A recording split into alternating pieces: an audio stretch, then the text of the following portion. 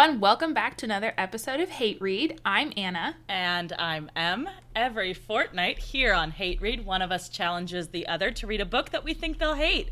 This fortnight, I challenged Anna to read Handbook for Mortals by Lani Sarum. It's like Annie with an L. Yes. Usually, what we do Which first... she says in the foreword. Well, the other author who writes the foreword for this first edition of a book that people definitely didn't need a foreword debut novel. for. Okay. We're going to get into We're that. getting ahead of ourselves. Okay. Usually the first thing that we do on this podcast is we ask if the other person finished the book, but we wanted this episode to talk a little bit about why we selected this book and kind of what the story is behind this book, because it is a wild ride. To say the least. So I'm going to try to tell you guys what the deal was with this book as non-judgmentally as I possibly can. So, the date. Good luck. August 24th, 2017. An unknown book by a debut author from a first-time publisher unseats The Hate U Give, the critically acclaimed novel by Angie Thomas, which has been topping the New York Times YA bestseller list for the last 25 weeks, and the internet loses its collective shit. The publisher is Geek Nation, a mid-tier fan site started by Claire Kramer, an actress best known for playing Glory on Buffy the Vampire Slayer, and her producer husband. Yeah. I did not know that. We're bringing Buffy into this. Oh my gosh. Yeah, I didn't even look into Geek Nation at all. The book is Handbook for Mortals, and it is apparently, at the time of publication, already in talks to be made into a movie, with actor Thomas Ian Nicholas attached as a supporting actor and producer. The author is Lani Sarum, a former music manager and occasional actress whose cousin happens to be JC Chazez of NSYNC fame. Shut up! Yeah. Oh my gosh. You didn't catch that in the acknowledgments, the 800 acknowledgments? I did not read the acknowledgments. Yeah. I was so happy to be done with the book. I was like, bye.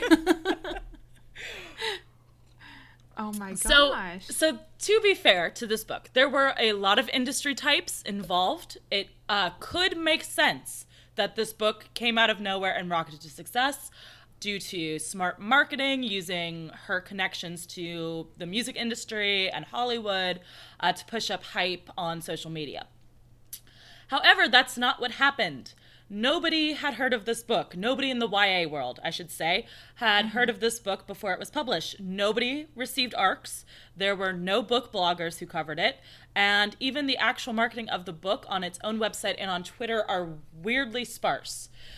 So people get confused. YA Twitter starts digging into it. People claiming to be employed at various bookstores come forward saying they received calls asking for bulk orders of the book, often with the caller asking specifically if the store reports their sales to the New York Times. Shadesville. Yeah. So a lot of these bulk orders are exactly one. So I guess the New York Times, the way they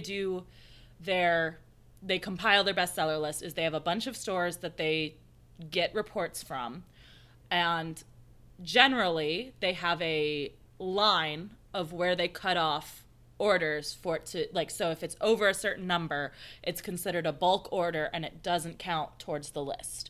So a lot of times, according to the people who were kind of coming forward, the caller specifically ordered like one under whatever the cutoff number was. So like for Barnes & Noble, The cutoff number is 30, so they ordered 29 books from Barnes & Noble, so it was still counted as not a bulk order. So all this comes to light on Twitter. The New York Times starts their own investigation, and they eventually send out a retraction removing the book from the bestseller list after having spent only 23 hours at number 1. Dang. That mystery was solved quickly. So, since her removal, she has claimed, Lani Sarum. Lani. God damn it, I'm never going to get it right. With an L. She has claimed that she was unfairly targeted because she is a newcomer and because she didn't like properly court the YA community, essentially. She claims that she had never intended the book to be YA, which doesn't really make sense that she didn't know it was going to be YA until the New York Times put it on the YA bestseller list, because, like, there are multiple points before that where it has to be, like, kind of categorized. So even if she didn't intend for it to be YA, someone in the publishing side of things had to have intended that, you know? Right. So it shouldn't have been that big of a surprise to her, but she claims it was. Her explanation is that this book was originally a script for a movie, and the movie came first. So she was planning to make this movie. She got a bunch of encouragement from fellow writers, from this actor who she knew through her music connections, because he also does music stuff. And they, you know, said, oh, maybe you should do this as like a book movie franchise. So she rewrote it as a book. So she says that she and Thomas Ian Nicholas, the actor who's also like involved in the production, did buy the book from stores in order to sell the books at conventions, because they wanted to make sure the sales counted towards the bestsellers list, and the only way to do that was to buy them through the bookstores first. When people point out that heavy hitter authors like George R.R. Martin and Neil Gaiman don't make the type of sales she's claiming to make at conventions, her explanation is that A, people coming to conventions already own those books, so they wouldn't want to buy a signed copy, which, sure. And B, the appeal of Thomas Ian Nicholas, star of American Pie and Connecticut Yankee in King Arthur's Court, is so great that it led to these massive sales. Oh my God. No. I had completely forgotten he existed until I had read in the article of American Pie fan. I'm like, oh yeah, that guy. Yeah. Yes. But, and also, I guess to be clear, like, the number of sales we're talking is like 18,000 books in the first week, which from the article I read said that a normal release, like for a podcast favorite James Patterson novel, for his first week of sales would be around 5,000. Yeah, so it's an absurd amount of books. And I think the difference between the number of books that it sold during this period and The Hate U Give, which was the book it displaced, was like, again, like 6,000 was the difference between the two. So there's a huge gap between them. It's a crazy number of books. Some convention goers claim that she was actually giving away the books for free at some of these events, but Sarum and Nicholas insists that every book that they bought through their bulk buying strategy was resold to an actual customer. However, when looking through the book's official Twitter page, while there are plenty of pictures of people attending events and holding copies of the book, of the 500-some tweets, there are a grand total of 4 retweeted tweets in which a person who is not Sarum or one of the actors involved in the project encourages someone to buy the book, and of those, only 2 claim to have read and enjoyed the book. So if you go through any authors or book, like, Twitter, they're retweeting people. That's like a big part of, you know, modern book marketing, is like word of mouth and like that sort of thing. And that, like, there are a lot of reviews online for this book that seem very positive, and a lot of them seem very not real. So to me, not trying to get judgy, but to me, I question whether there is anyone on the planet who has read this book and actually enjoyed it, because I have yet to see proof that has happened. It was rough. So in addition to all of this, after this went down, it was noted that in her acknowledgement section, Sarum thanked several employees of Result Source, a company who has a long history of running bulk buy campaigns. It was confirmed by several sources that Result Source did place orders for the book, and when Sarum was confronted with this, she admitted that she did have outside help bulk buying the books, but she cannot give any more details as she signed an NDA. And she still insists that all of the books purchased through the bulk buy campaign were eventually bought by real readers at real Comic-Cons. So 18,000. 18,000 books in the first week. Well, to be fair, they had a lot of pre-orders, she says. There were pre-orders at these Comic-Cons that she had been going to for a year before this book came out. But nobody bothered to contact any reviewers, send out any arcs. Like, if you are at all familiar with kind of the publishing industry, it's a very weird strategy to only sell at Comic-Cons and not try any other form of marketing. Like, even if you're doing well at the Comic-Cons, it's weird that they didn't try any other type of marketing. And I'm looking at like the Goodreads page right now too for this book, and of the 18,000 books that may or may not have been bought by actual readers, there's only 561 ratings of the book at all on Goodreads, which means people have actually taken the time to go on the website and log that they read it and gave it a star rating, and only 279 reviews that were written about the book. And the current average rating is 1.29 out of 5 stars. Yeah, currently. and that's the thing. This book, after all of this went down, it got a lot of hate online because people were kind of justifiably pissed off that someone had bought their way onto the New York Times and had just placed this other book that was, like really critically acclaimed. So starting this book, I wanted to approach it with an open mind and see if, if the book was actually like as bad as people said, or if it was, just kind of a mediocre book that people were annoyed that it got more attention than it deserved. Yeah, because there are sometimes like these brigades that happen on Goodreads where people will go and just like rate an author, all of their books terribly because the author said something or acted out towards reviewers in some way. Like there's a lot of drama on Goodreads about this stuff. So like I definitely was trying to keep an open mind going into it. I know you were too.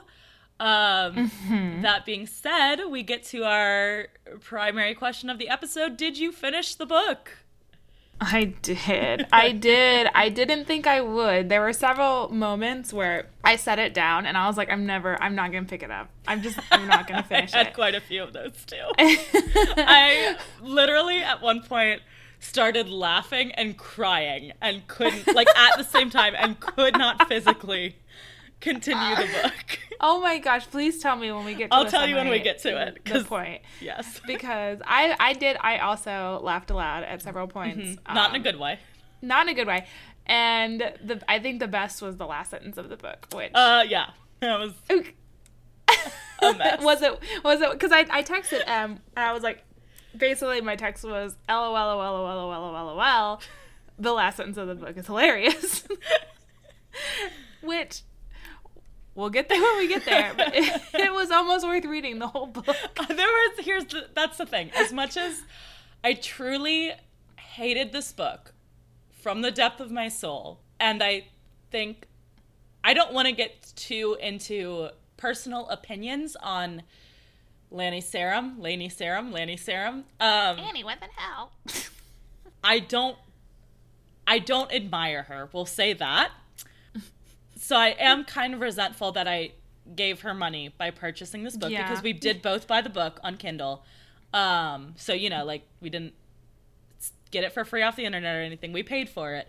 Mm-hmm. But there were a few, it's one of those things where I'm happy to have read it because now I have like the context. Yeah. I feel like I'm in a special club now, kind of like with Antigua. Like, yes. I feel like I was in a special club of people who had read this book now and suffered.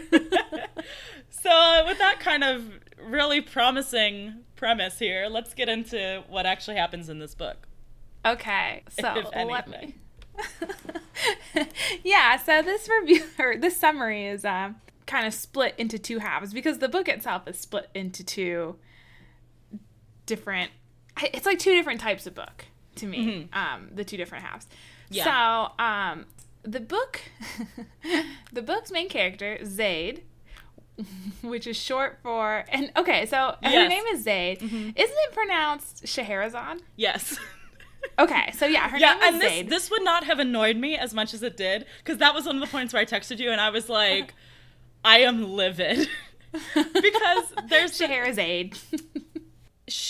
They over-explain everything in this book. And one of the things that they over-explain is names.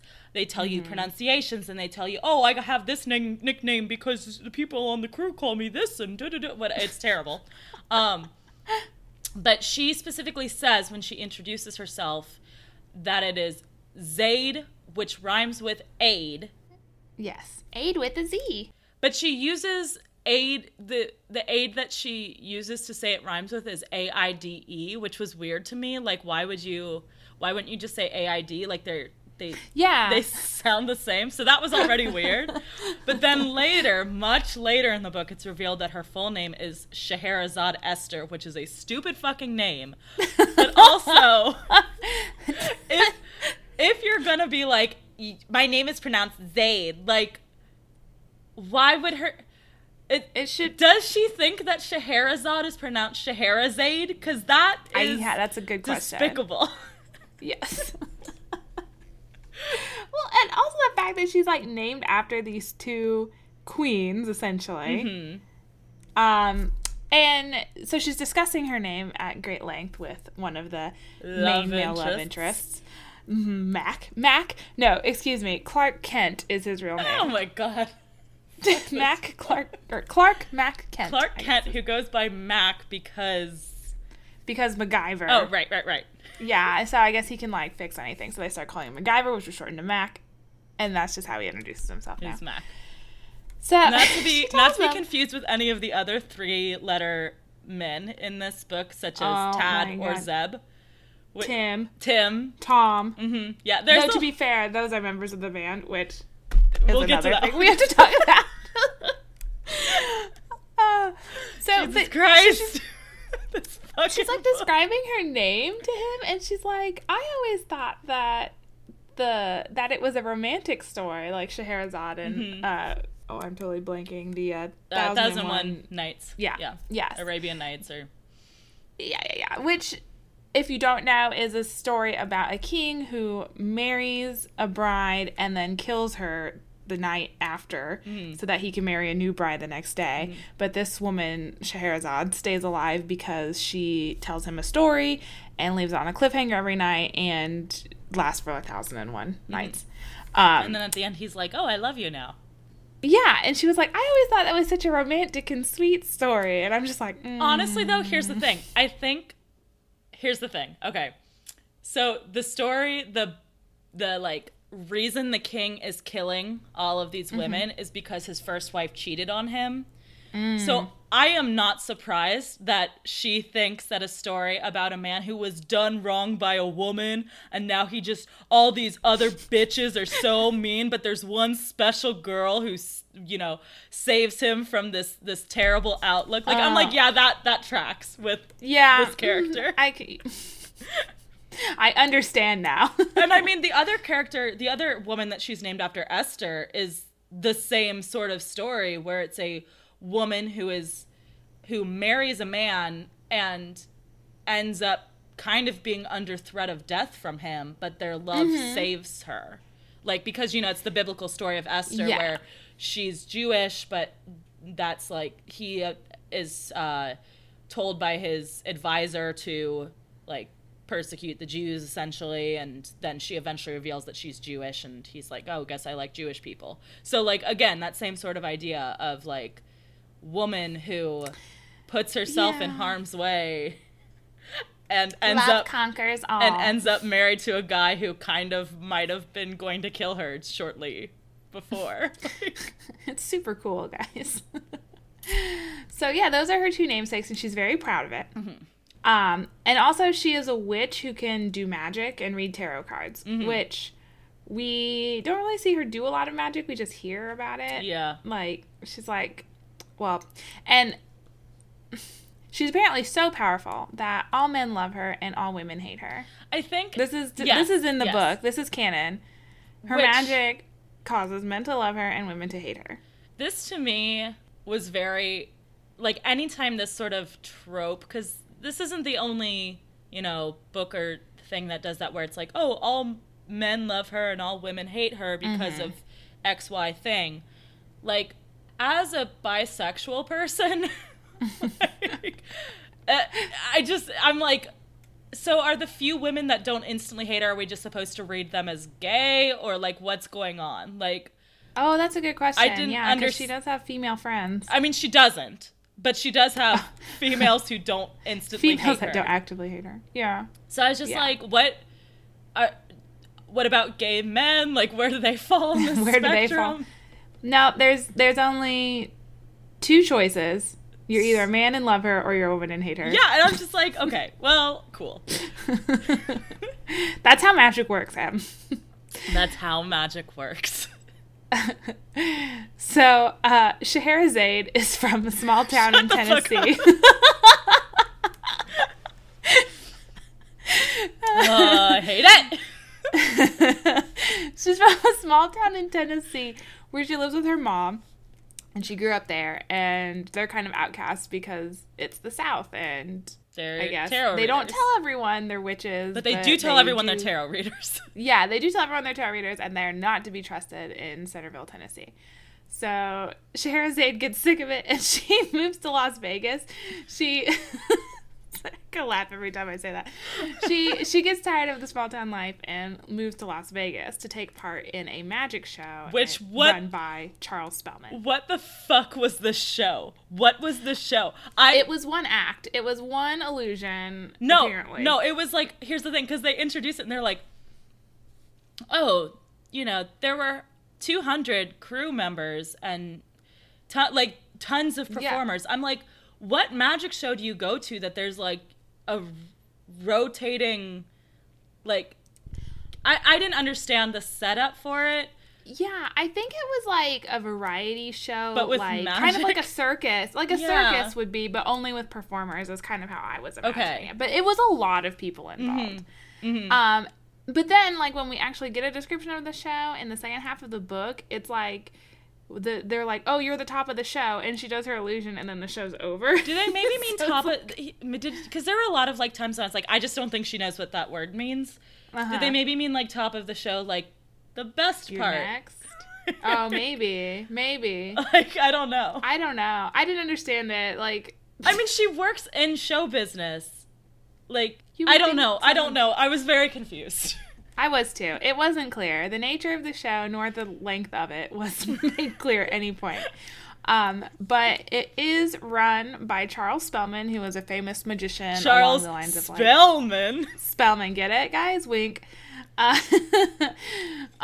was kind of like a Penn and Teller sort of guy. I think he's supposed to be David Copperfield. Or like a David, yeah. Yeah, because she references David Copperfield multiple times, and then at the end, in her acknowledgments, which I read all the way through, and there were like 8 pages, she talks about, I think she says like, oh, to the David Copperfield magic show cast and crew, you guys are like a second family to me, which to me made it seem like she used to work there. Yeah. But I don't know. Interesting. Yeah. So I think he's supposed to be David Copperfield. Okay. Well, I mean, I could see that. I was thinking like a Lance Burton, but that seemed like a very old reference. Yeah. So I went to Las Vegas when I was like, I want to say 7 or 8 with my dad when they were going through their like Las Vegas is family friendly sort of spell. Which didn't last very long, but they tried. And we went to go see Lance Burton perform, and it was pretty cool. But I was also 7, so maybe it wasn't. I don't know. I mean, I like magic shows. They're fun. Yeah. I'm not dissing magic shows at all. No. Actually, that's one of my favorite things about this book is I was like, I kind of like the scene. Like, yeah, like it wasn't cool really used to its full extent, but it was just people hooking up and. Which brings us to the entirety of the first half of the book, which is a love triangle between Scheherazade, Clark Kent, and some guy named Jackson. Who is... So, okay, a little bit more backstory on Miss Sarum.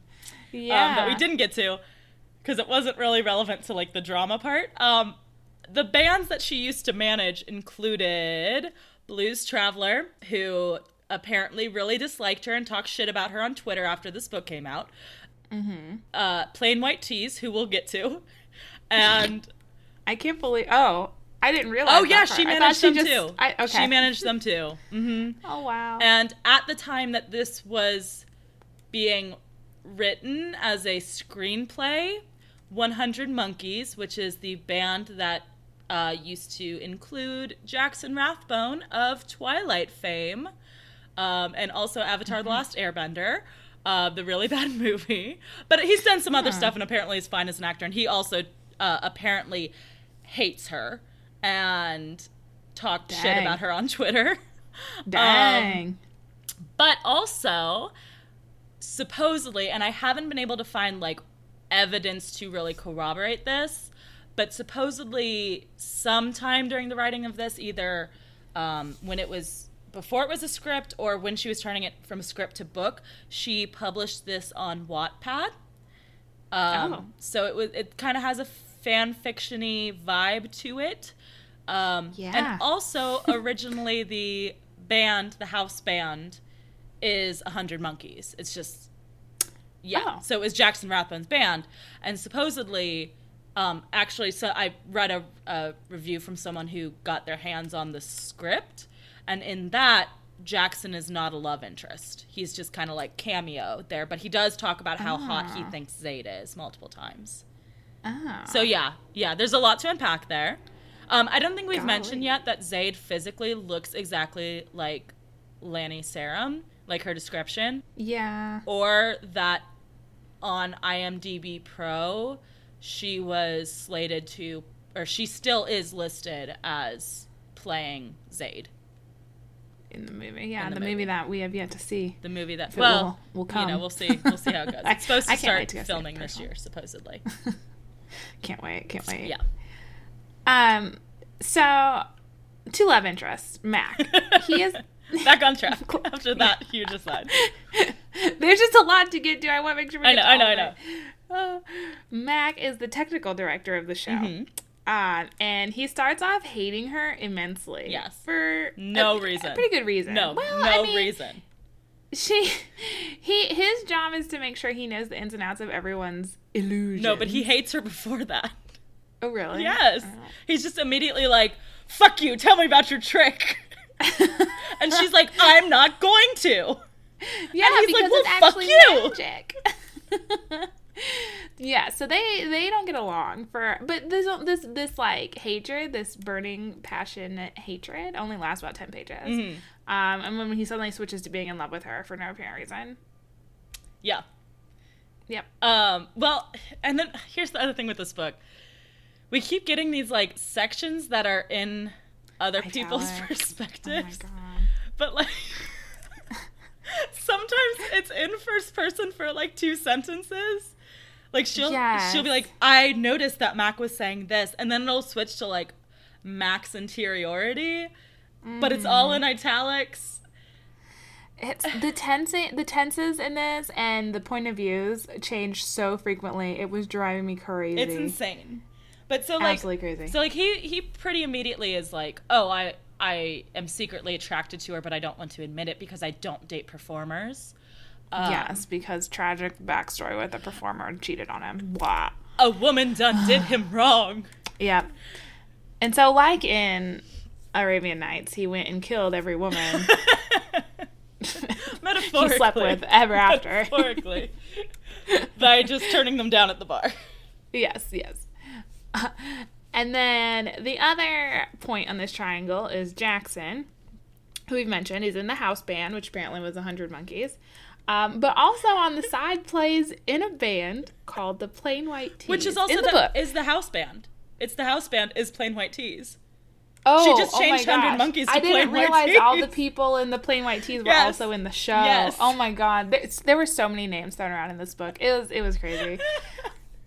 So this show that is just this magic show just has the Plain White T's playing as the house band. But no one knows who the Plain White T's are in this universe. And they were an indie band. This brings me to one of my questions about this book, which is, when does this take place? Because if we accept that these are the Plain White T's, Hey There Delilah came out in 2007. So, like, I mean, they formed before that, but, like, you know, big song. Yeah, that was their big hit. Everybody knew it. Later in the book, they mention that they're going to be fronting for Imagine Dragons, who did not form until 2008. So, like, we're in this universe in which Imagine Dragons exists and is a big deal-ish. I mean, like, Plain White T's does not exist. But, like, Plain White T's don't exist. It's the strange.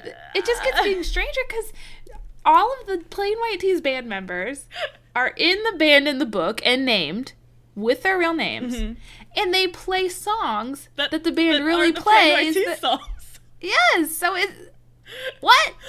What is this? like the Plain White T's, but then plus Jackson Rathbone is the lead singer. And like the guitarist and occasionally does drums and piano and everything else. Which apparently makes him super swoon-worthy. I know, like, just so hot. Just so, like, he doesn't do anything in this book. I was so confused. He doesn't. Like, he disappears for like, the second half of the book. It's about a love triangle. And I'm like, is it, though? Because he's... It's not. Not in it. Like, I was so confused. She just likes the attention. She's just too selfish to let one of them go, Jackson, to be with Mac. Mm-hmm. Because it's the first time she's ever had attention from two men at once. She strings them along for months. Which doesn't make any sense because her magic is supposed to make men fall in love with her all the time. I don't understand. Exactly. How have you not figured out how to deal with this? Maybe there were no men in Centerville, Tennessee, which is why she had to leave to find a mate. I don't know. But she literally, like, she strings them along for months. Mm-hmm. Like, each chapter... It's like several weeks later. Weeks pass. Yes. Yeah. So it's like 6 months at least that she's dating both of these men, and they're both totally okay with it. Also, on my point of when the fuck does this take place, at one point when they go to a movie, they go to see a Ryan Reynolds superhero movie, and it was great fun. Which is Deadpool? Here's the thing, though. I think it was probably Green Lantern. No! Because she was writing this in 2011. Like, that's not even the good Ryan Reynolds. I'm pretty sure movie. They went to go see Green Lantern on their date. Oh, that's sad. Poor Zayd having to go on a crummy date with Jackson to go see Green Lantern. And if it wasn't Green Lantern, it is in my head. But then he kissed her so hard her knee popped. Oh, yeah, so. Yeah. Romance movie style, which is exactly what it says in the book. Yep, yeah. Which, it was cute in Princess Diaries when that was a thing, but isn't that Princess Diaries? Yes. Yes, but not for like a mid-20s. Mm-hmm. Well, she's 25. Yeah. Oh, so exactly mid-20s. Yeah.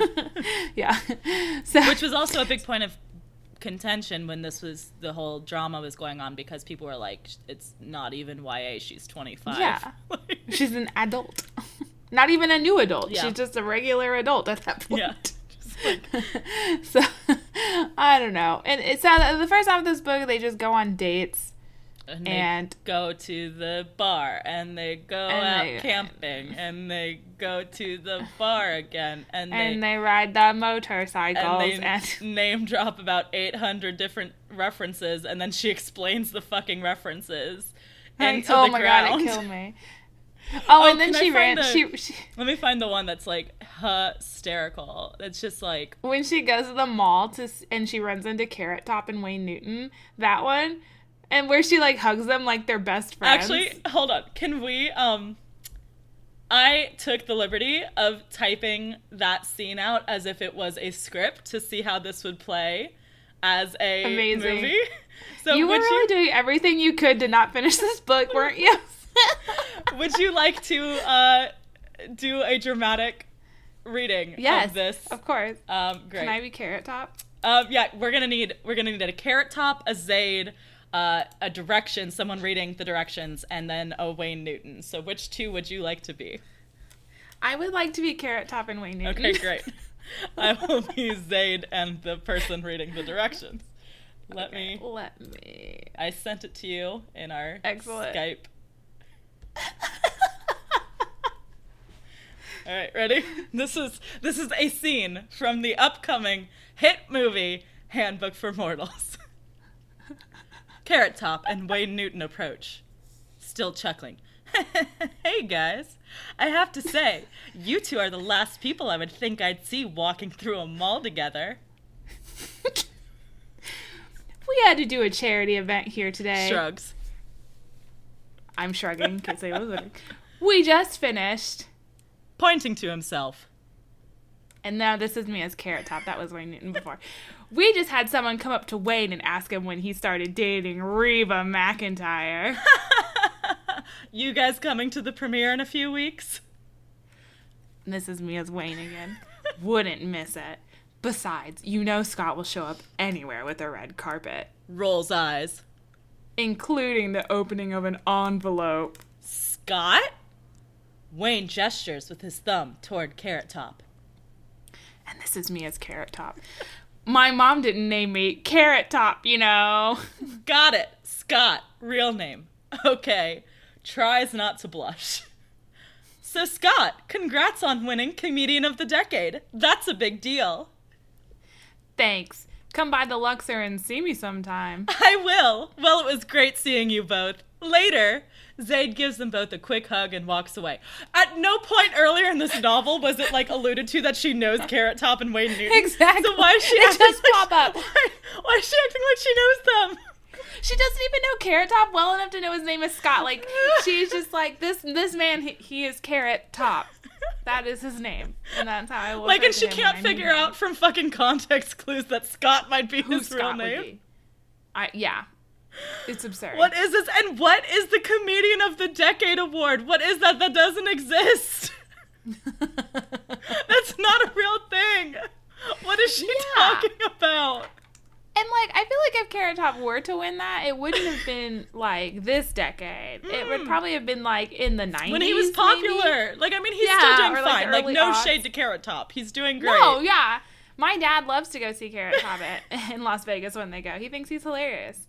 Like, if you like... Carrot Top didn't ask to be in this novel. Yeah. Actually, according to Lainey Sarum, he did. So. Oh.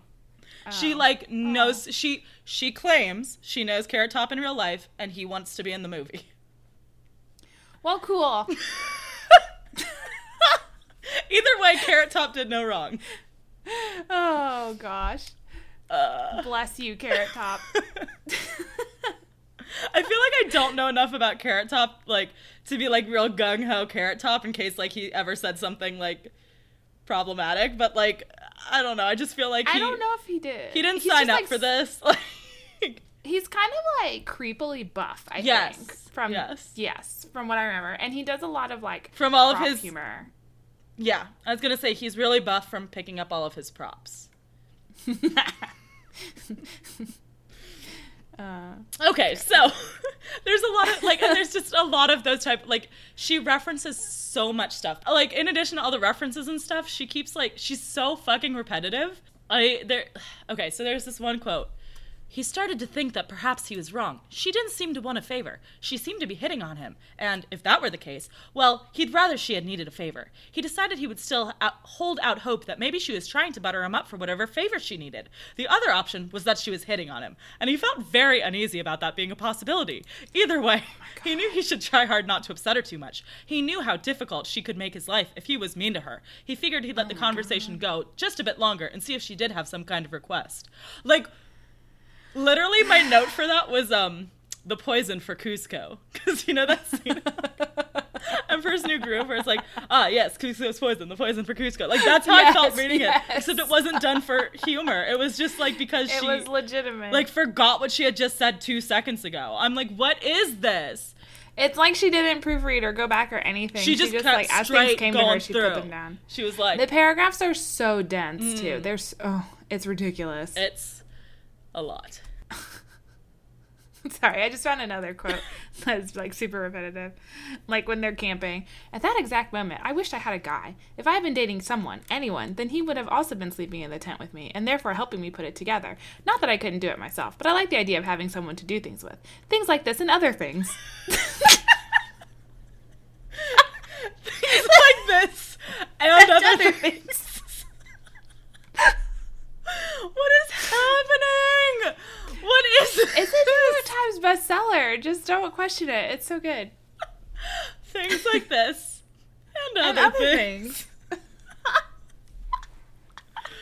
You know, that just really encompasses everything. Just, that you know, it's just the things. There are the things like this, and then there are the things that are not like this, and that's different. Basically everything. And she would love to have a guy there with her during them. Love it. Things. Not that she couldn't do things by herself, but, like, some things are better when there's a guy to thing with. Yeah. I can't. Thinging. Oh my god. Oh Jesus. My face is so red right now because I'm so hot and uncomfortable with this book. But it gets even better. Don't worry. Don't worry. Because then we transition into the part of the book where things actually happen. Yeah. Yes. So this is literally halfway through the book. Like 52%, I wanted to say. Zaid and Charles, her boss, have been working on an illusion that is top secret and really cool. Like they made the cast members sign NDAs that were working on it so that like word wouldn't get out, because they didn't even want any of the crew to know anything about, like, it was just very ridiculously secretive, because her reasoning was that she didn't want anyone to know about it and to ask questions about it, because then they would notice how impossible it was to do. Which she says early in the book, like something like, oh gosh, I just now realized how hard it was going to be to keep this magic a secret, which at this point, A, it's not really clear that she has magic, and B, I thought that, like, this magic show was real magic. Like, I thought that was the premise. I did too. Was that everybody knew about magic. But then she's like, oh, it's going to be real hard to keep this a secret if I'm openly doing it on a stage in front of people, which, like, duh. It would be like if in Jane Eyre, Mr. Rochester kept Bertha in a cage on the front lawn. And it was like, God, I don't know how people found out about my crazy wife. Weird. Weird. Like, you keep that shit in the attic, Zaid. You keep it in the attic. You don't do it on stage in front of people, you dummy. Oh, gosh. Yeah, and, like, no one was ever going to question, like... So her first trick that she auditions with, and the tricks themselves are, like, written in a way that you cannot understand what's actually happening. It's very confusing. So I think the first trick involved her diving, like, creating water on the ground and then diving into it and then everything disappearing and her reappearing somewhere else, I think, was the first. And I think fire was involved at some point, but I don't really know and I don't really care. I don't want to go back to find out. No. But... This trick is insane. This trick is impossible. And did she not think that, like, the crew would be like, hey, we don't have a trap door there that goes to that other location? Like, she's like, no, it's like, fine. These 200 crew members won't figure. It's fine. They're stupid. They're all so dumb. Stupid idiots. Yes, real life. None of them should be doing. They're just not, and none of them are functioning adults. So the night they premiered the illusion, Mac is like creeping around near the offices, and he overhears Zaid and Charles say they love each other, and Zaid leans in to give him a kiss. This was the moment that I laughed and cried and couldn't continue for 5 minutes. So fucking physically couldn't continue. So Mac sees Zaid lean in to give Charles a kiss and then turns around in a fury. Like, he doesn't want to see what happens next. So he doesn't realize that Zaid gives him a kiss, like, gives Charles a kiss on the cheek, as opposed to, like, full-on making out with tongue, which is what Max literally in the text says he thinks happens. He thinks they made out with tongue. As, you know, any late 20s man says in his head. Nobody talked, because that was... She keeps describing all of the men in this novel as handsome. They're so handsome. And I'm like... What 25-year-old do you know that's going around like, man, all of these men are so handsome. Lordy, they're handsome. They're so good looking and handsome. Like, please. Like, no one says that. Like, no. What a handsome group. I walked in. That's like how you refer to a small child. Yes. I was like, this is how a grandmother refers to their, like, grandson. Yes, what a handsome man. Yeah. Yeah. I'm like, why nobody, like, hot, sexy, cute. A snack. Like, what are you doing? I know that wasn't actually, like, really in the... I know, but how good would that have been? How much I would have hated that term if that was how Zaid referred to everybody. Oh my God, it would be great. I would love it. So Mac becomes completely enraged and makes a point to, right before the show starts, walk up to Zaid and argue with her about this scene, accusing her of sleeping her way to the top, refusing to listen to anything she has to say in regards to the situation, and then he leaves the theater to smoke. Zaid does this entire illusion, but feels super ill during it and doesn't know why. It's later revealed that without telling Max, she anchored her magic to him for this trick, and when he left the building, she lost the connection or something, and the magic went haywire and practically almost killed her. Yes. She, like, went into a coma and was apparently bleeding from every orifice, and it was very dramatic. I'm sure it would have been a great scene in the movie. It's going to be great. I can't wait. I think it's going to be my favorite. Can we just real quick also just describe, because I'm really looking forward to seeing how they pull off this magic trick in the movie as well. Oh my gosh, yes. So it's called Creation. And it's either the first thing in the show and also the only thing in the show, or and the last thing in the show. We don't know. We don't know. Because the show is ambiguously long. From my memory, because I'm not going to go back and look. I don't want to open this book again. From my memory, it starts with Zaid sitting in a pool of water, and a wave, and she's wearing a cloak, and wave overcomes her. She gets lowered down from the ceiling first. Oh, right, yes. And it's a heavy velvet cloak, so it doesn't So it flutters only a little. Very much. Yes, which she was very specific in telling us. Only flutters a little. There's the waves in the pool, and one overtakes her, and the only thing left behind is the cloak. She's gone. They don't say where she went. I think it was implied that, like, in my mind, her body just, like, split into a bunch of tiny atoms. I just thought she was like, invisible. That could also be. It was never explained. No one knows. Zaid didn't bother to tell us what went on with her body other than to say she was gone.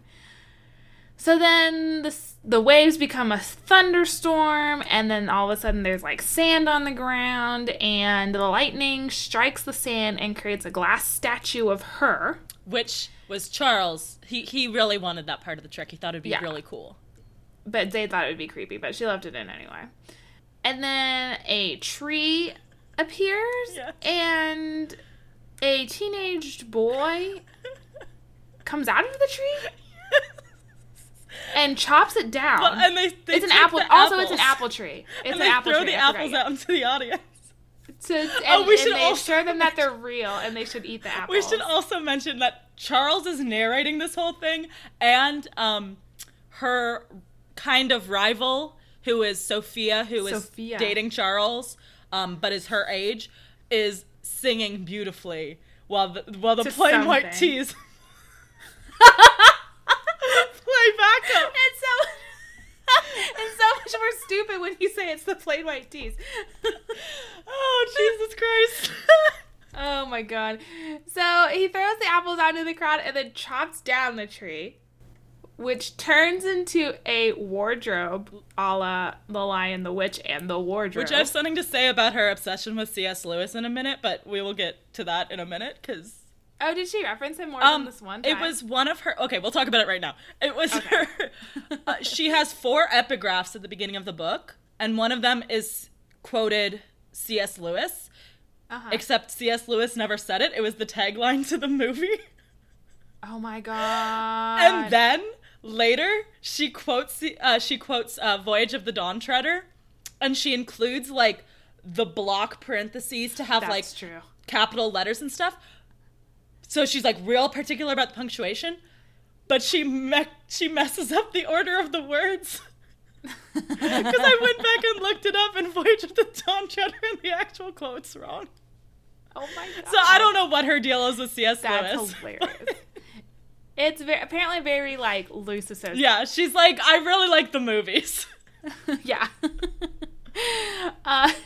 So this wardrobe appears, and the teenage boy that appeared puts the statue of Zaid inside the wardrobe.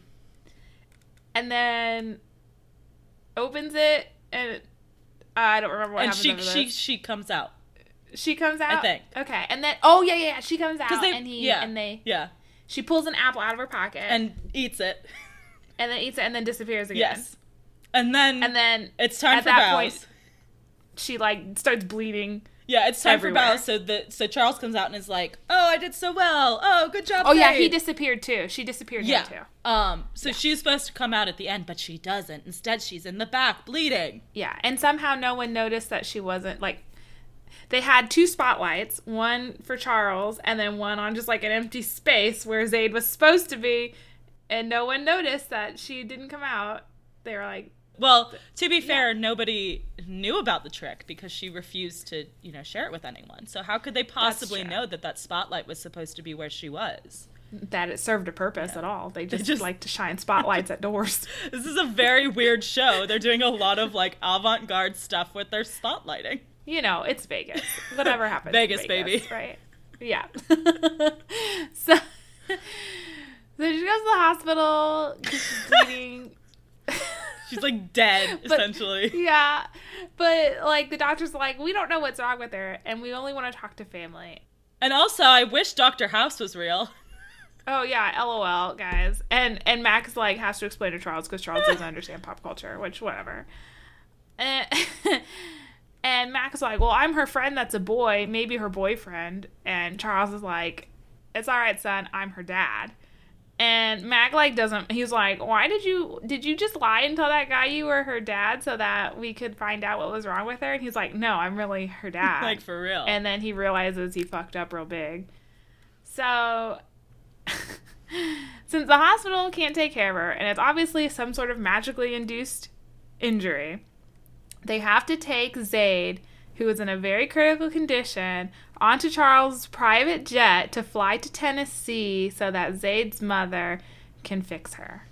Her mom's name, I think, is Della. Yes, because Charles' nickname for her was Deli, and it's funny because it's like deli sandwiches, which they it makes me think of sandwiches. They make that joke twice. Guys, it's real original.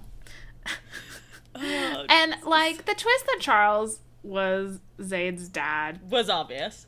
Was very obvious. Because at the beginning of the book, he's like, Zaid won't tell anyone about her illusions except for me. And it's fine. And so she tells him, and we're like, well, obviously he knows about magic, so he must be her dad that's missing. Right. Like, whatever. So, So we all knew this. That's why it was so stupid when Mac didn't realize. Oh, what happens next? Okay. So then they get to the house, and instead of like they just like throw Zaid in the bedroom, and then they go and they spend like 3 hours telling Mac how. Well, because the spell to fix her has to be done at 3 a.m. So like, I mean, I guess they had time to kill. Yeah. So Della and Charles waste a shit ton of time telling Mac how they met, and which was that they were in a traveling circus when they were younger, and Della saw Charles's future, which was he slept with his assistant who was in love with him, but he didn't love her. He just saw it as a casual thing. So when he kept sleeping with other women, his assistant went crazy and plotted to murder him by shooting him with real bullets in their trick that normally uses fake bullets. Yeah. So that was really important. I'm glad we had that whole story. Like that was great. Glad we included it. Like, yeah, like literally it had no purpose because what they were trying to tell Mac was that magic was real. It's like just do a fucking do a magic. Yeah, like, just show him a magic trick. Yeah. Why are you telling it? This doesn't prove anything. Like this just proves that he thinks magic is real. That doesn't. Yeah. That offers no actual evidence. It's like if I was like, oh hey, did you know that like there's a stegosaurus living at my apartment complex, and you were like, no, I don't think that's true because that doesn't make any like sense in the physical world that I know of. And I was like, well, yeah, but like this one time my landlord told me that that's the reason that there were no trees on the one side because the stegosaurus had trampled them. And like I expected you to believe that now there was a stegosaurus. Like, oh shit, like, yeah. Like, oh yeah, okay. I totally believe it now. Stegosaurus, right? Like totally. Yeah, instead of just showing me a picture of the stegosaurus. Right. So this is really good logic, and they use it to convince Mac he needs to do a magic in order to save Zaid's life. And earlier in the book, it had been shown that Mac was like, I am a logical person, and I hate that people still believe in magic and tarot, and gross. I think it's stupid shit, and you should be smarter than that, and Zaid then believe in tarot. And Zaid's like crying, but like you're trying to hide it, and Mac's like, did I offend you? Sorry, let me kiss it away. And then they just like keep going on their date. So Mac's a real good guy. So the magic he needs to do he has to stab her in the heart with a thing that looks like a dagger but isn't. Which, again, is how it's explained in the book. It's one of those things and other things. It's like a thing and another thing. It's a thing that looks like a dagger but isn't. And then And he has to do that at 3 a.m. with the waxing moon shining down on Zaid's body at the altar and chanting some words, which I Google translated them. Oh, I thought about doing that, but I was almost at the end and I wanted to get through. I wanted to be done forever. They were Bosnian words from what Google told me. Google Translate. Huh. That meant, with this dagger, pervaded by the magic of the old, and my true, let love reversed the curse, I, the Aaronic spirit soul embody, via Gardich Verdisi. I don't know. Clearly, I was a little bit lost in translation there. But yeah. I think you get the gist. It's like, with this dagger, because she said it looked like a dagger, but wasn't. But then the ancient chanting was, with this dagger, let me stab. So it works. Zaid wakes up. Which, it's interesting that it's Bosnian, though, because it gets me into kind of one of the other issues with this book, which is that it not constantly, but a couple times uses a slur to refer to Romani people. Oh. Because the word that she uses multiple times is gypsy, which many people have written about, that they don't want people to use that word anymore. And I assumed that she was just saying that, like, oh, her mom traveled around a lot, because she also refers to her dad as that at one point. But I don't know, like, because I know that there are, I think, Roma from, like, that lived in Bosnia, right? Like, probably, though. So I guess they are supposed to be actual, like, descendants of Romani. But yeah, so that still, it was like, every time she said that, my note was yikes. Like, because, I don't know, like, maybe look that up.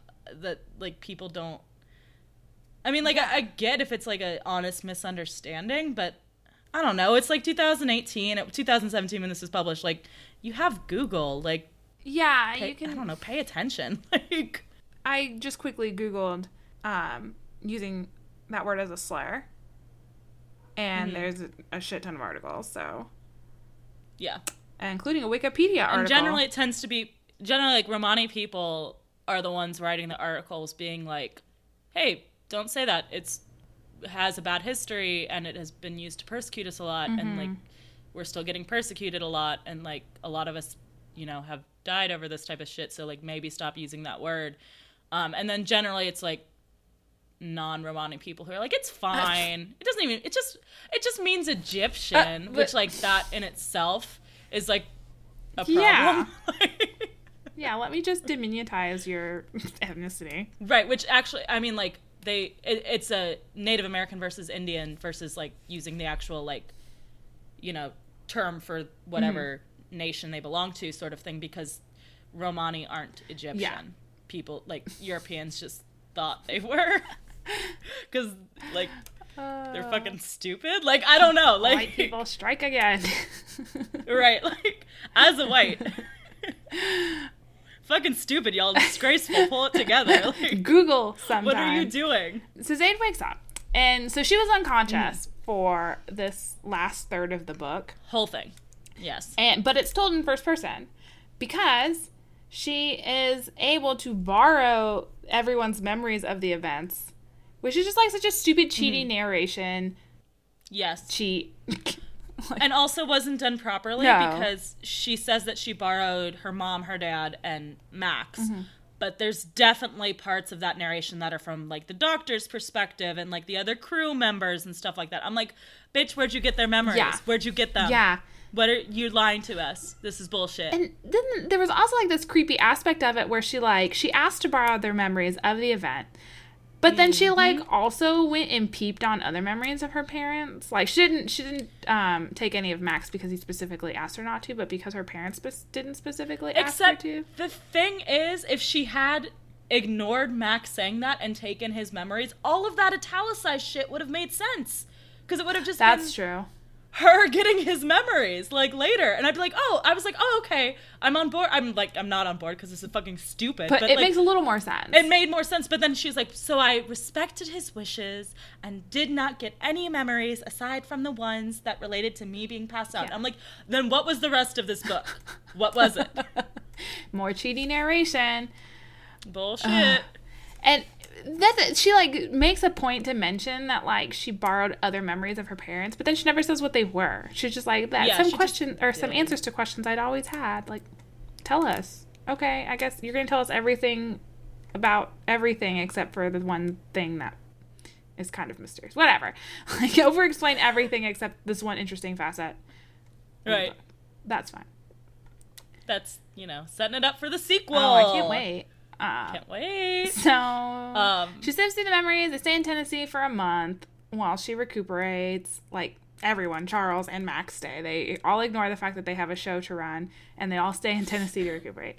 And when they go back, the cast and crew throw her a welcome home party, and Zaid still can't commit to Mac, even though he saved her life and stayed with her for a month straight while she was being nursed back to health. And Jackson wasn't mentioned once at all in the entire last third of the book. Mm-hmm. And nope, she still wants to date both of them. That didn't mean anything to her. And then we come to the last sentence of the book. Zaid and Mac are at Mac's place, I think, and they're in bed together, and I think it's implied that they're having sex.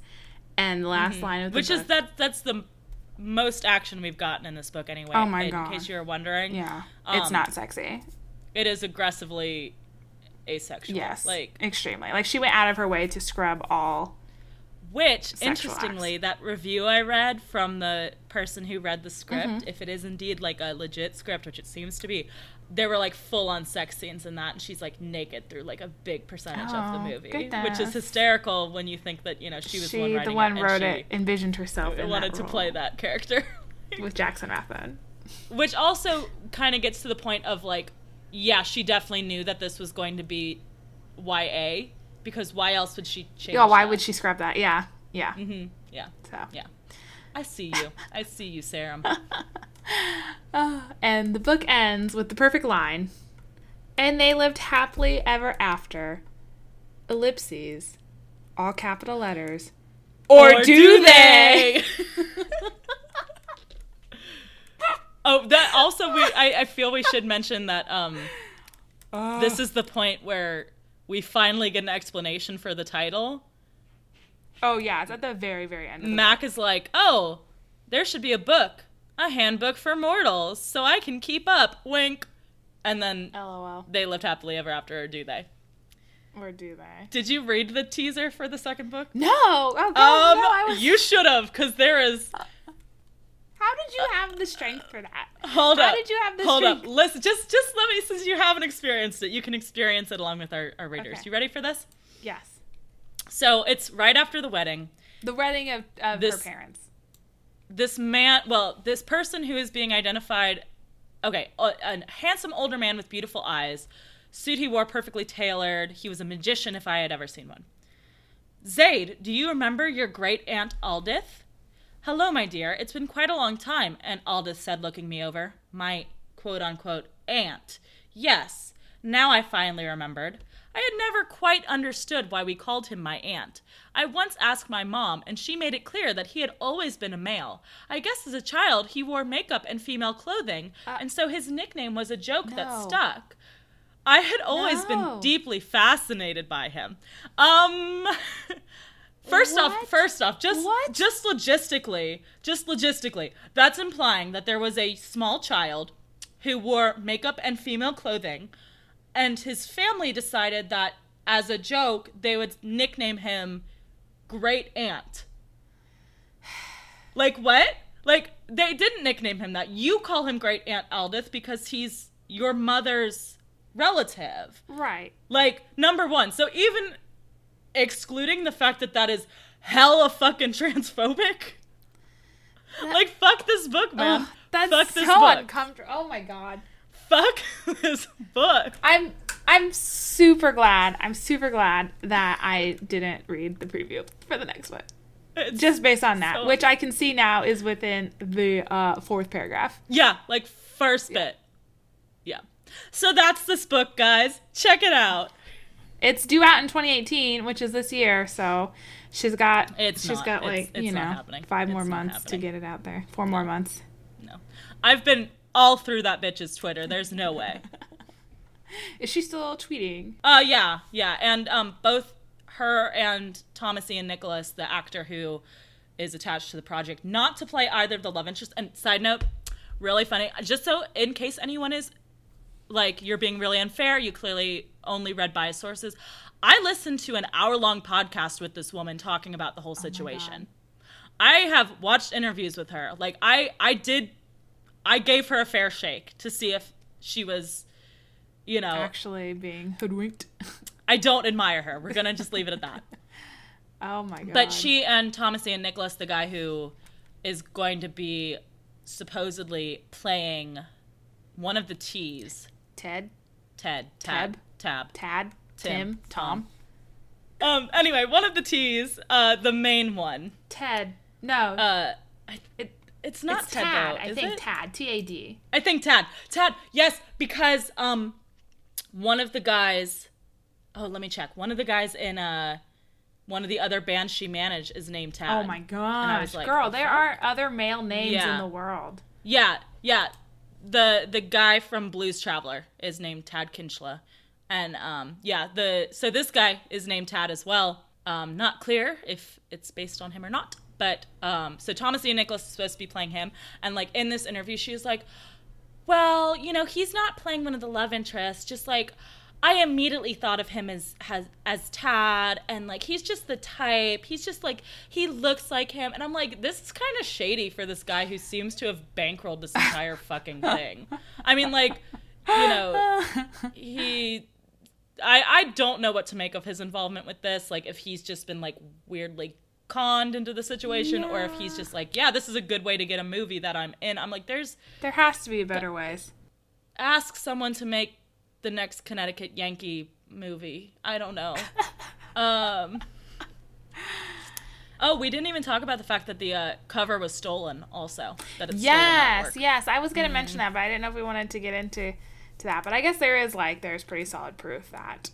I think we can safely say that the cover is based off of another picture. Yes. And nobody asked that artist for permission to base this cover off of that picture before doing so. Yeah, like from what I read, the artist who did the cover of Handbook for Mortals was told to do an homage to Jill other artist. Jill something. Yes. It was like Jill with a G, I think. Yeah. Because I would like to give her proper credit since, they certainly didn't. Jill Del Mace. So Jill Del Mace. Okay. Is... Yes. So Jill Del Mace has this art that is basically a girl in the same exact pose, wearing striped stockings, and with, I think she even has like the bullseye and the knives stuck in the bullseye behind her. Yep. Yeah. So it's like basically the same thing. It's called The Knife Thrower is the title of the Okay. picture. Yeah. So look that up. That's basically now imagine that picture, but with like someone in like Chuck Taylor's Converse. Like the original is kind of like carnival sort of clothes. But then put her in modern clothes, and then that's the cover for Handbook for Mortals. And so it wasn't so much an homage as like actually like lifting. A line drawing copy. Yeah. So I don't know how much that artist was. The artist who did the Handbook for Mortals cover, I don't know how much they were told or how they like I don't know the level of involvement there. If they really truly thought that they were just doing like if what they thought they did was legit, I don't know. Well, they claimed that they were told that the artist would get credit, like the original artist would get credit, like on the inside panel or whatever of the book. It would be like art by whoever, based on blah blah blah by whoever. Which even still, like you should still, I don't know, like ask the artist. 100%. I don't know. Like it's very very sketchy. But her line about the whole thing has been we did nothing legally wrong, which, like, you can say that about a lot of things. Yeah, that doesn't make it okay. Yeah. So anyway. Yep. That was this book, guys. That was this book. Let's do our fucking segments real quick. Silver Lining. Silver Lining. It's over. Yes, it's over. Well, actually, I did have a real silver lining. I had one too, actually. I actually really enjoyed, as much as it was misplaced, and I think we might have the same silver lining. Yeah, the story, Della and Charles. Oh, no. Oh. That wasn't mine at all. I really liked Della and Charles' story of how they met, and I thought that would have made a much more interesting story than the one we were presented with. Yeah, because it had a plot. Yeah, it had a plot, and it was compelling, and I wanted to see more. Maybe not a full novel, but like a short story. Oh, yeah. Maybe an episode of a TV show if she's still into writing screenplays. I don't know. Yeah, get on that. Do something with your life. No, mine was going to be that as much as it was misplaced and weird, I did enjoy the fact that the Plain White T's were in this novel because I hadn't really listened to them since high school, and I went back and listened to some of their music while I was reading this, and they do have a few bops. So that was a fun Did you listen to the two songs that were referenced in the book? Stay, yes. And what was the other one?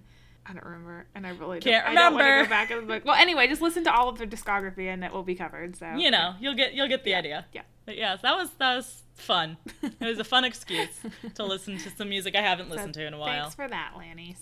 How about, did you relate to anyone? Yes, I did. There is a character in the book who is a younger member of the crew, and his name is Riley. And Riley, he just seemed like a sweet little boy. But his main thing was, everything is my fault. Why? And that's basically me. It's like, it must be my fault in some way. I didn't try hard enough. Why?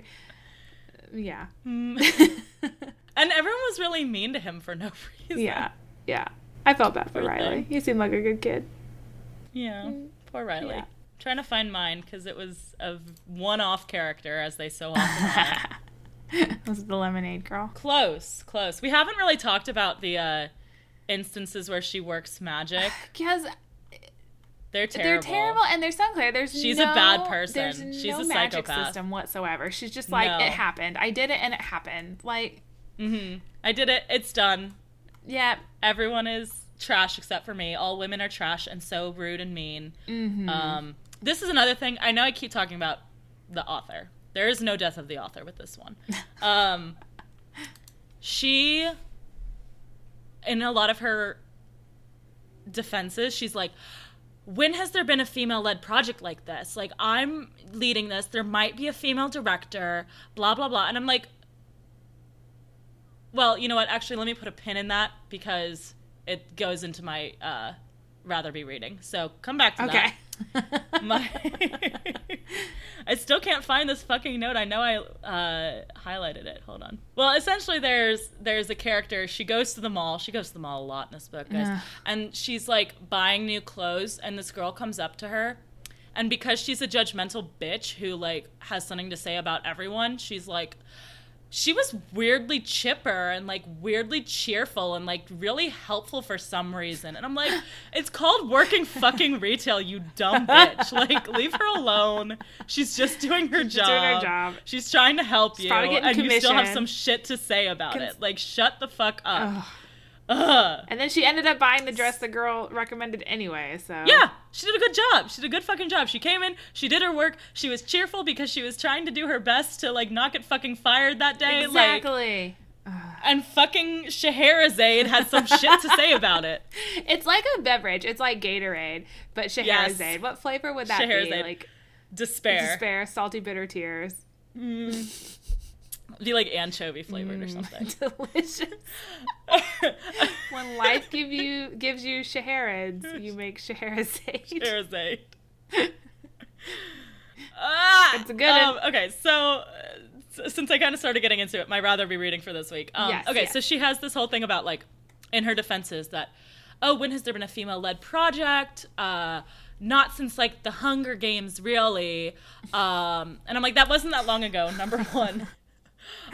But also, my rather be reading for this week was the book that she fucking kicked off the #1 spot, The Hate U Give by Angie Thomas, which was a fucking female-led project by a new author who was her debut. So all the shit that Lanny Sarum says about, oh, they just hate me because I'm a debut author and blah, blah, blah. Bullshit. Bullshit. They hate you because your book sucks. This sucks. You're a bad writer. That's why they hate you. Fuck you. Fuck you. I'm going to go read Angie Thomas's book. Oh, I want to read that one too.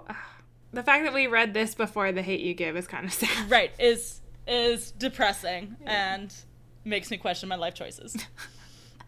So what would you rather be reading? Did it for the podcast. Did it for the pod. I went a little more basic. I would rather be reading, because I read it a long time ago, and I've been wanting to reread it. I picked up a copy at a library book sale. There's actually a really nice copy of it. Night Circus by Erin Morgenstern. Morgenstern, sorry. I read it when it first came out, but I haven't read it since. So I don't really remember what it's about, except for that it is... revolves around a circus, a traveling circus, and there is a competition of some sort between two different people, a man and a woman, who end up falling in love. But I wanted to say magicians, but I don't, like, it's more technical. It's been a while since I've read it too, but I think they might be magicians. But, like, I think the way that the magic is in the book is it's more technical, like more... You have to, like, plot it out and build it from the ground up, kind of sort of magic system. But they make, like, these beautiful circus attractions, and they try to outdo the other. And I think it doesn't really, from what I remember, it doesn't really have a lot of emphasis on that part of the plot, but just, like, the whole aspect of it being at a circus and stuff reminded me of this book, or I guess I should say that book reminded me of that. You know what I mean. Sort of vibe. Yeah. Except, obviously, a lot better done. Yeah. So, that's what I would rather be doing. Yeah, good one. That's a good Yay. All right. So, we're done with this fucking book. Would you say this is the worst book we've read for this podcast? Ugh. See, it's hard to compare this and Antigua because they were bad in such different ways. But I think this vastly enjoyed Antigua more. Yeah, I was going to say, I think this one is better because Antigua was hilariously bad, whereas... But here's the thing, this is better bad. In the sense that I know that this did actually go through some other people who edited it and things like that, so there aren't quite as many, like, just glaring errors. In terms of an actual plot, I think Antigua had a better plot. That's true. I mean, that is true. It made no sense, but there was at least, like... But there were talking things gorillas that caused other things. And orange trees and mermaids. And it was just more interesting. Like, yes, you never knew where the book was going to end up next. Yeah. You really So, didn't. You know what? That's my other silver lining. This book made me appreciate Antigua. Hashtag Antigua did nothing wrong? I don't know. Antigua did no wrong. Oh my gosh. So that's it for this fucking book. Yes. Which means it is your turn to issue a challenge to me, and I dread what may be coming up. And I wanted to be a little bit nicer in terms of, like, readability because this was such a slog. I was like, I can't do it. I have a good book that I've got waiting in the rafters, but, like, I didn't want to have to go through two awful shitty books in a row. Sure. So this one I'm hoping is, again, one that I will like and one you will hate. That's always the goal. Going with the goal, not just one that will both make us miserable. I have chosen The Ruins by Scott B. Smith. It is a horror novel, and it's actually on lists of scariest books ever. So I think it might actually be scary. We'll see. I'll go ahead and read the synopsis, though. Okay. Trapped in the Mexican jungle, a group of friends stumble upon a creeping horror unlike anything they could ever imagine. Two young couples are on a lazy Mexican vacation, sun-drenched days, drunken nights, making friends with fellow tourists. When the brother of one of those friends disappears, they decide to venture into the jungle to look for him. What started out as a fun day trip slowly spirals into a nightmare when they find an ancient ruin site and the terrifying presence that lurks there. It's also a movie. I accidentally, I think, pick books that have been turned into movies. I don't know. I mean, it gives us something to compare to. That's true. Need be. I did see the movie when it first came out. This book was published in 2006, and I think the movie must have come out around, like, 2008, 2007, or, like, around there. All right. Well, it doesn't sound bad. It just sounds like it might be actually scary, and I'm not a big fan of scary books. So yes. That should be interesting, but it will definitely, I can pretty much guarantee it'll be better than this shit. Oh, yeah, definitely. Definitely. This guy's written multiple books before. This was not his first. Come on by in 2 weeks to check that out. Yes, to see if I've managed to scare M into not finishing a book. Yeah. Or if it really is terrible. We'll see. All right. That pretty much wraps us up for this fortnight. As always, you guys can tweet at us, at HateReadCast on Twitter, or email us, hatereadcast@gmail.com. So, if you've read this book and actually enjoyed it, I would really like to hear from you. Yeah. Because, no shade. I really want to know if anyone has read this and legitimately liked it. Yes, for research. I just can't, I can't find an example of someone who seems to actually have liked it. Yeah, so you would like to fill in some of the gaps in the questions about whether or not these books were actually purchased at conventions or not. Yeah, did you, also if you, got it from a convention, what was the deal? Yeah, how much did you pay for it? Was it how much did you pay for it? Did you pre-order it? Were you just, so into Thomas Ian Nicholas as a kid that, you just had to come meet him because you, as a child, your formative years, you had a crush on the main character from Connecticut Yankee and King Arthur's Court? What was the draw there? Please tell us. As always, thanks to Ben Cope for the use of our theme song. You can check him out on his YouTube channel, which the link should be provided in our show notes. And follow us on whatever app you are listening to your podcast on. Yes. And if you would be so kind as to rate and review us on iTunes, it would really help us out. That would be stellar. It helps us reach other people who might like to become a literary slummer. Yes. We don't use that phrase very much on the show itself. We say it a lot on our Twitter. Yeah, I feel like we need to make it more relevant. We need to brand ourselves here. Take that term back from John Steinbeck. And in the words of Lanny Sarum, Zaid, hi, I'm Pete Trigger, but some people call me Trig. I'll answer to Pete or Trig, just not Mr. Trigger, because that's my dad, and it sounds like a dead horse.